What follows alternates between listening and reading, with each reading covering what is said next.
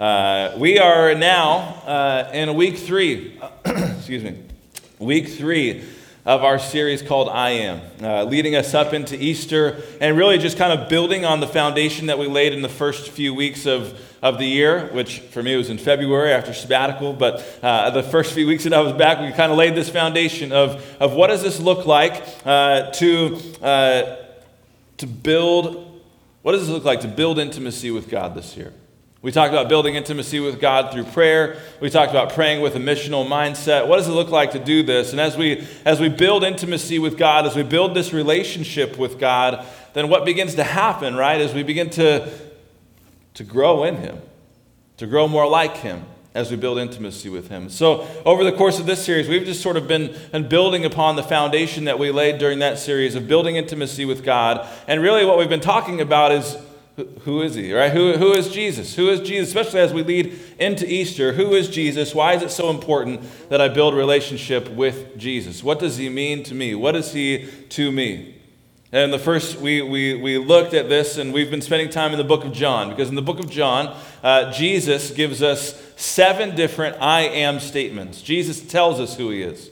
We don't have to go in and kind of try and digest different scriptures to talk about who Jesus is. We can do that also, but Jesus actually just straight up tells us who He is.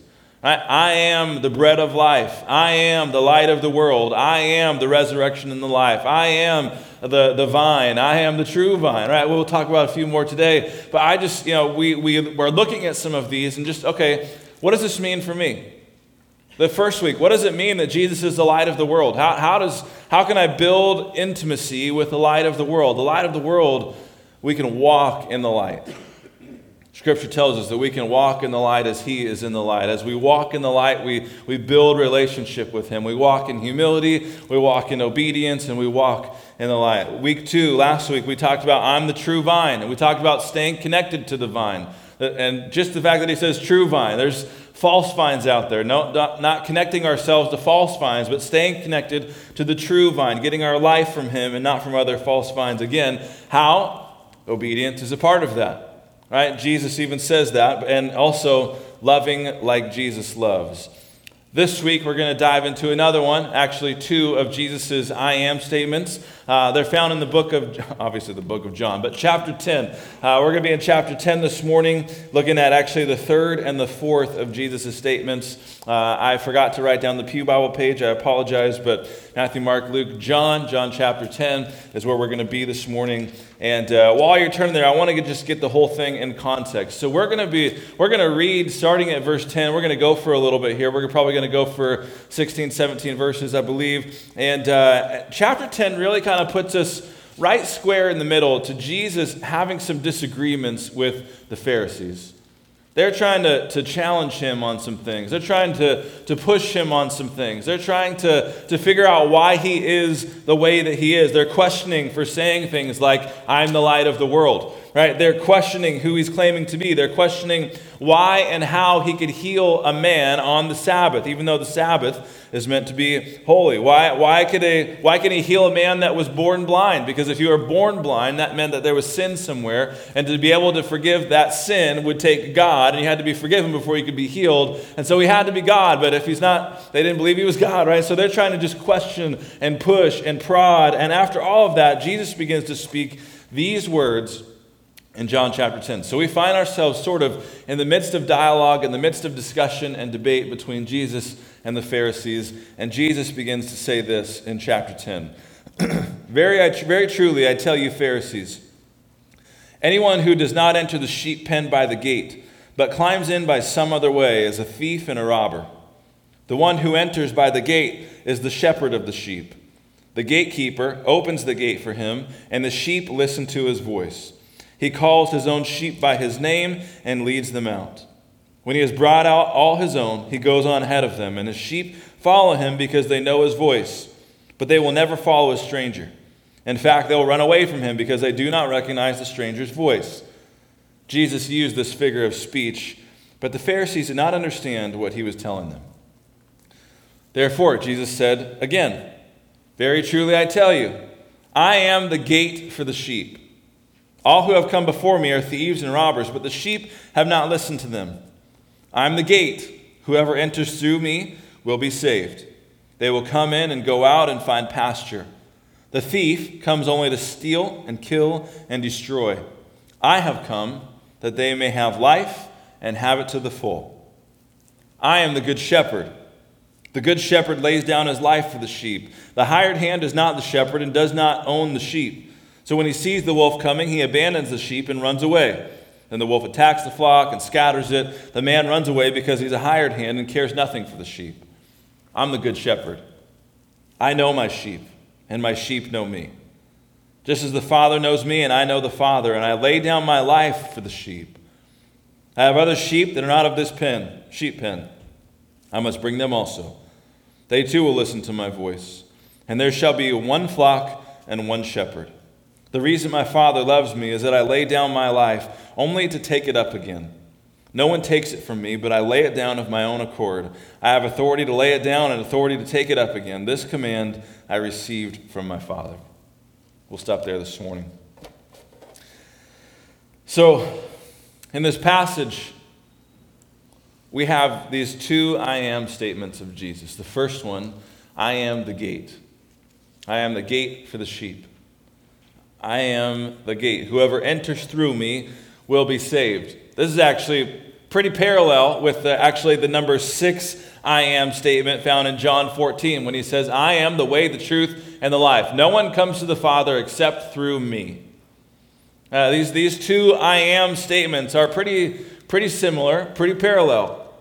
What is Jesus saying here? He's, no one comes to the Father except through me. Jesus is holding no punches here with the Pharisees. He's basically saying this, I'm the Messiah. I am the one who was to come. I am the one who is bringing salvation here. I come from God. I'm the Messiah. I'm the way. I'm the truth. I'm the life. I am the gate with which the sheep go. It's me. The only difference in these two statements in John chapter 10 and John chapter 14 is the audience. In John chapter 10, Jesus is talking to Pharisees. He's saying, look, he's kind of using this image here, right? I'm using the sheep pen image. I'm the gate for the sheep pen. Chapter 14, he's not talking to the Pharisees, he's talking to his disciples. This is part of the Last Supper again that we talked about last week in John chapter 15. And he says, I'm the way, the truth, and the life. No one comes to the Father except through me. No imagery to the disciples. No cute sheep imagery over here talking to the disciples. He's just laying it bare. I am the way, the truth, and the life. Right? Talking to the Pharisees, he's still speaking in parables. This is the way that Jesus taught a lot of the times. To his disciples, sometimes he would just tell them how it is. To other people, he would usually tell stories. Tell parables. And this is one. I'm the gate for the sheep. I'm the way, the truth, and the life. Two parallel images, parallel circumstances, but the message of these two statements is clear, and no explanation is needed, no explanation is given really in either circumstance, right? I'm the one. I'm the Messiah. I'm sent by God to be the way by which you will enter into a saving relationship with him once again. This is me. I'm the gate. I'm the way, the truth, and the life. We'll talk a little more about the second one as we get into Easter here, the way, the truth, the life. But we'll just leave it there for the gate. I am the gate. I'm the Messiah. He's basically claiming his divinity, claiming his godhood, claiming the fact that he is the Messiah in this. It's this second statement that he spends a lot more time on. I am the good shepherd. I'm the good shepherd. And he says it twice. I want to unpack this a little bit this morning. I want to unpack these two where he says, I'm the good shepherd. In verse 11 and verse 14, I'll just read these again. I'm the good shepherd. The good shepherd lays down his life for the sheep. The hired hand is not the shepherd and does not own the sheep. So when he sees the wolf coming, he abandons the sheep and runs away. Then the wolf attacks the flock and scatters it. The man runs away because he's a hired hand and cares nothing for the sheep. I'm the good shepherd. I know my sheep and my sheep know me. Just as my Father knows me and I know the Father, and I lay down my life for the sheep. I have other sheep that are not of this pen. I must bring them also. They too will listen to my voice, and there shall be one flock and one shepherd. I am the good shepherd. I think it's interesting that he says good there, sort of like when he says, I'm the true vine last week that we talked about. I'm the good shepherd. What does that mean? That means There's some not so great shepherds out there. Not so great people that are leading people astray. Not so good examples that are leading people in ways that are not God's ways. I'm the good shepherd. I'm the one, I'm gathering my sheep. I'm pushing my sheep. I'm opening the gate. I am the gate, right? I am the good shepherd. You can follow me. My sheep know my voice.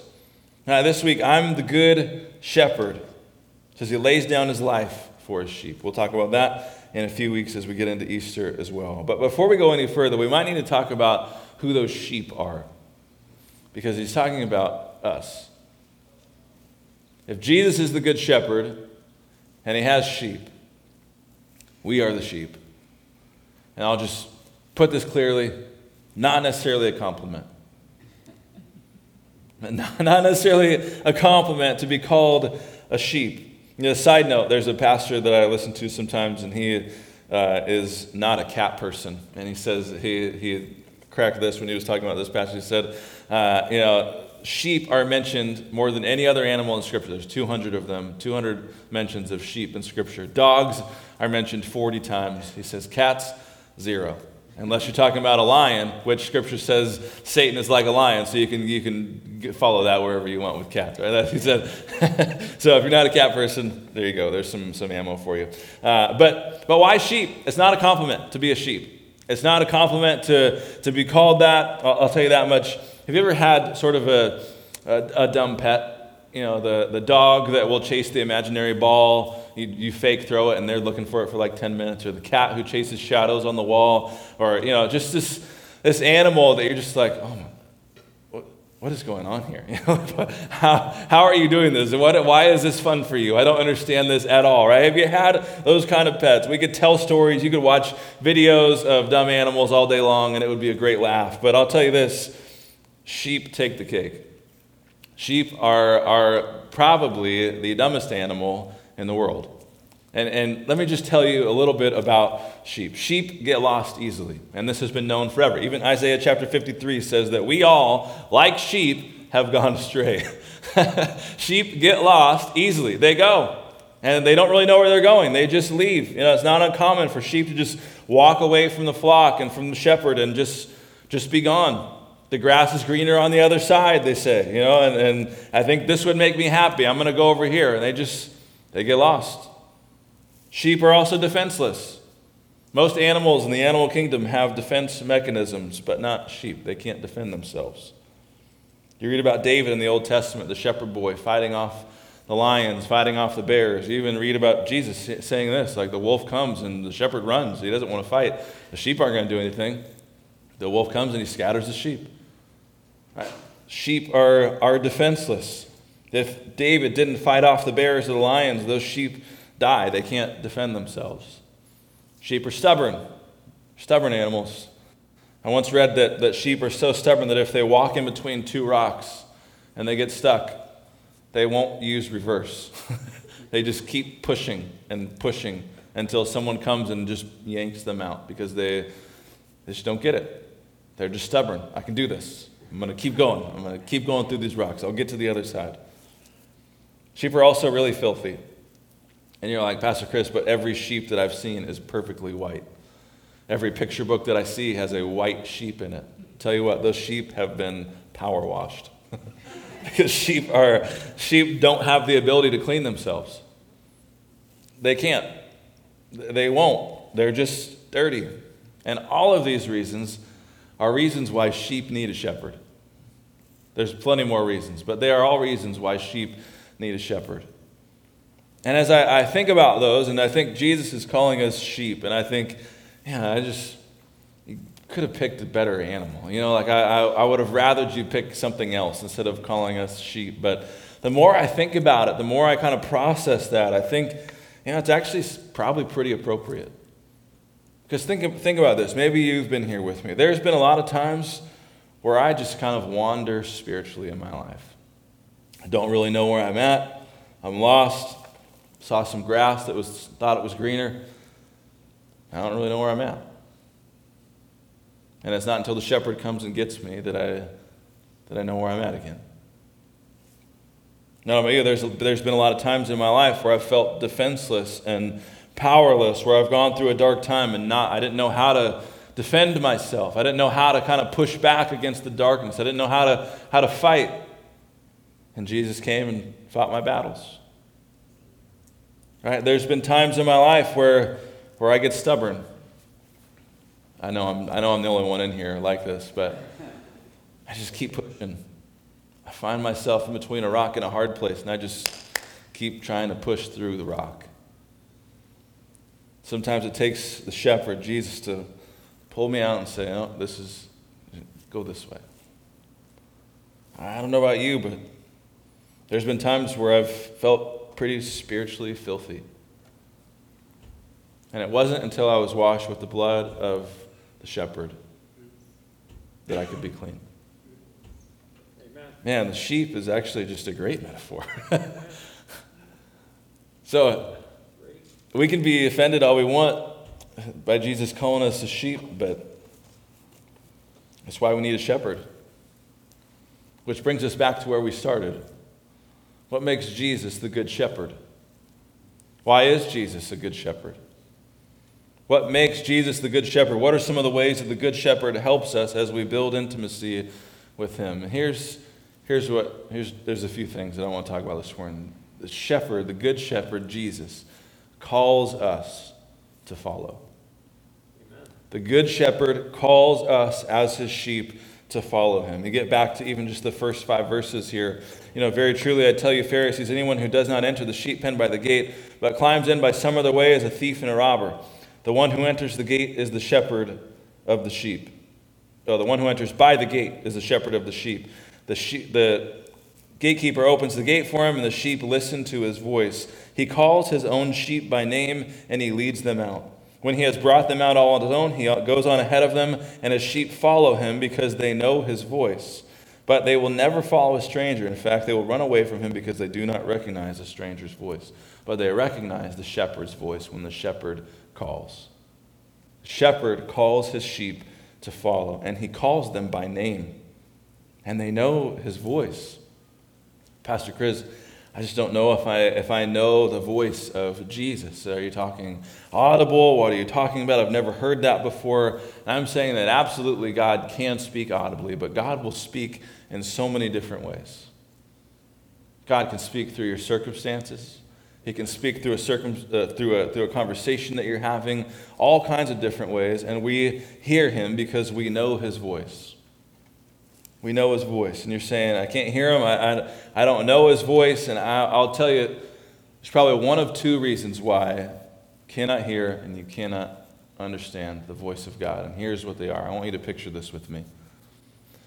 If you were to blindfold me, and you were to put me in the sanctuary or in the fellowship hall over here with 100 women. One of them is my wife, and they're all talking. And you said, find your wife. I could find her. And I would know exactly where she is because I can hear it. I can hear her voice. And it probably wouldn't take me that long. You put 100 women in there, and I would hear her voice, and I could probably even get within 5 feet of her without running into a table or whatever. But I could get close because I know her voice. Amen. Now, if I blindfolded you and I said, find my wife. Some of you might have some issues. Others might know because you know her voice. If you can't find her, I know one of 2 things. Either 1, you don't know my wife, or 2, you haven't talked with her enough to know her voice. The same is true as the shepherd calls his sheep. Amen.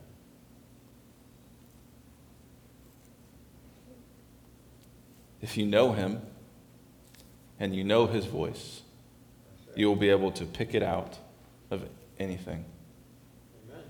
You'll be able to hear God speaking through circumstances, through conversations with other people. You'll be able to hear God speak to you in a lot of different ways because you know the voice of the shepherd. And not only does he call his sheep, but he calls them by name. The shepherd knows your name. just think about how amazing that is. When someone calls you by name, doesn't that change things? When you walk into a room of people that you don't really know and someone says, "Hey, Chris," man, all of a sudden walls fall down. I feel good because someone knows me. The shepherd knows you and he calls you by name. The shepherd calls to you. The key is the sheep need to listen. Here's the second thing the shepherd does is the shepherd guides. He shows us the way. Jesus came to earth. He humbled himself, became 100% man, 100% God. We call it the incarnation. The human Jesus was born in the exact same way that each of us was. Human Jesus had a belly button. Scripture tells us about Jesus' humanity all over the place. We see that Jesus slept. We see that Jesus got hungry. We see that he got mad. He cried. He loved. He was nervous. He was stressed to the point of sweating blood. He was human just like we are. Here's the only thing. Jesus came and he lived the life that he calls all of us to live. He guides us. We say this all the time. Jesus came and he lived the life that we could not live. He died the death that we deserve to die so that we might be with him for eternity. But this first part, Jesus lived the life that we could not live. Jesus came and he lived the perfect, sinless life. He is the guide for the sheep. He's our guide. Now, will we ever be perfect like him? No, we will never be God. God is the perfect one. We will be perfect again when we are called to heaven. Does that mean we don't try? No. I knew as a kid that I would never be like Michael Jordan.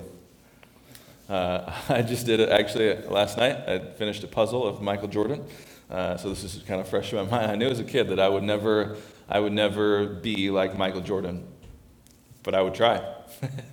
I would be out in my front yard, and I would be playing basketball, and I would try and do his moves. I would even stick my tongue out like him. I would do all kinds of stuff. It doesn't have to be Michael Jordan. It could be any basketball player. Back then, I was big into the University of Arizona. Those were like my heroes back then. I grew up in Arizona. Mike Bibby, Jason Terry, some of the guys might know some of these names. I would just be out in my yard. All right, I'm this guy. I'm Richard Jefferson. I'm these guys. Playing basketball. These are my heroes. They were good. They won. They won championships. I wanted to be like those guys. Could I? Probably not. Maybe I could. Did it stop me from trying? No. I wanted to be like that. They were showing me what it was like to play basketball. They were showing me an example of what a good basketball player was, what they did, how they performed on the court, the way that they interact with other people, how they played defense, the way that they talked to each other. There was all kinds of different things that I could watch them and I could learn the game of basketball. I could watch Michael Jordan. I could see his competitiveness. I could see everything about him, and it made me, okay, this is what it means to be the best player in the world. This is what it is. Could I be the best player in the world? Probably not. Did it stop me from trying? No, it didn't. The same thing is true with our relationship with Jesus. Jesus came and he lived a life that we could not live. Does that stop us from trying? Absolutely not. We try and live the life that God is calling us to live. We push on towards that goal. We do that. The cool thing of Jesus is he didn't just lead by example. He came and he taught us how to be in relationship with him as well. He taught in parables, which I was talking about earlier. He tells stories. It's kind of the style today. Today our culture is more of a tell it like it is kind of culture. We don't like telling stories. We don't hear it. We just tell me what it's like. Give me 1 minute of what this is. I don't have attention to listen to your whole story. Back then, Jesus taught us stories. Right? And the better storyteller you were, the more followers you would have. Stories are easier to remember. Some of you can still remember the story that I told of youth ministry being a high school camp and a kid getting injured and his kneecap being in the wrong spot. Some of you can hear that story, me telling that story.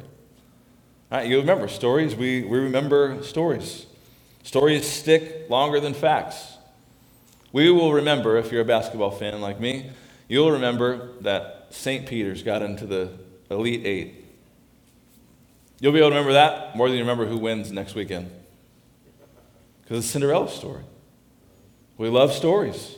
They stick more than facts. And Jesus told stories about what it looks like to be in relationship with God, stories about loving your neighbors and your enemies, and so many different stories. The Good Shepherd came to show us the way, to tell us how to live. He is our guide. It's our responsibility as the sheep to follow him, to listen to the voice of the shepherd and to follow. The last thing that we see here is that Jesus, not the last thing, but this is the last thing we're going to talk about today. The last thing we'll talk about today is that the Good Shepherd is willing to sacrifice for us. And I said is, but I should have said was. He was willing to sacrifice for us.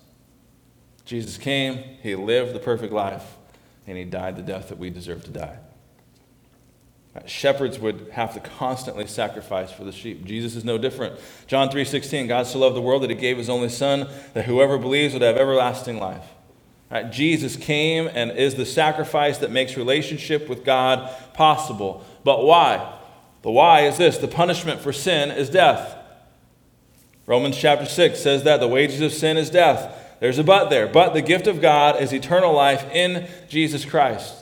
Think back to what you know about Adam and Eve. They were in the garden, and God told them not to eat of the fruit of the tree, or they would surely die, because the wages of sin is death. God promised that humans would die from their sin. God doesn't go back on his promises, but the promise of God requires an innocent death. And Jesus came to be that for us. The promise from God was that Jesus would come, that Jesus would sacrifice so that you and I might live with him for eternity.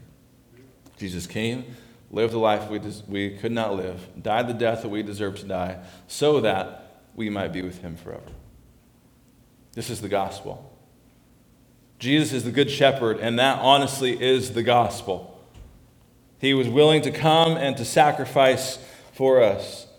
See, up until Jesus came to the earth and died, people had to sacrifice animals all the time just to be forgiven. They'd sacrifice lambs and goats and doves, and all of which was to show their repentance, to show a sacrifice, and be sacrificially forgiven for their sin. But Jesus came, and he is the Lamb who came for our sins. He is the innocent one who came to die. Jesus is our sacrifice. The same Jesus who calls you to follow him, who shows you the way to actually do that, sacrificed himself to make it possible. This is why he is the Good Shepherd. He's the Good Shepherd. So here's the question for today. Do you know the Good Shepherd? Do you know the voice of the Good Shepherd? Are you following the Good Shepherd? Or are we stuck in being a sheep?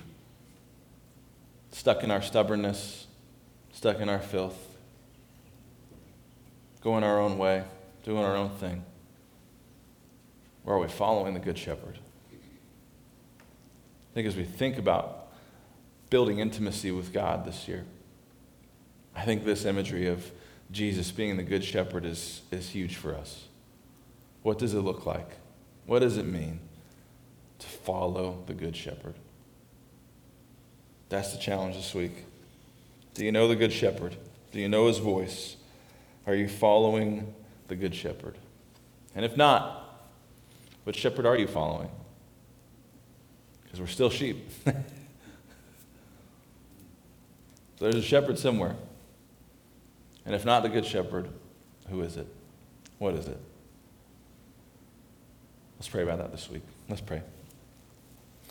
God, we love you. We are so grateful for you, grateful for your presence, grateful for the ways in which you move in our lives. And God,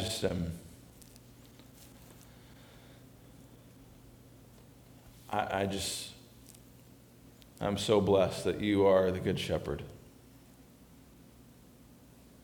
That you took this sheep out of a place of filth, that you took the sheep out of a place of stubbornness and put me on the path towards you.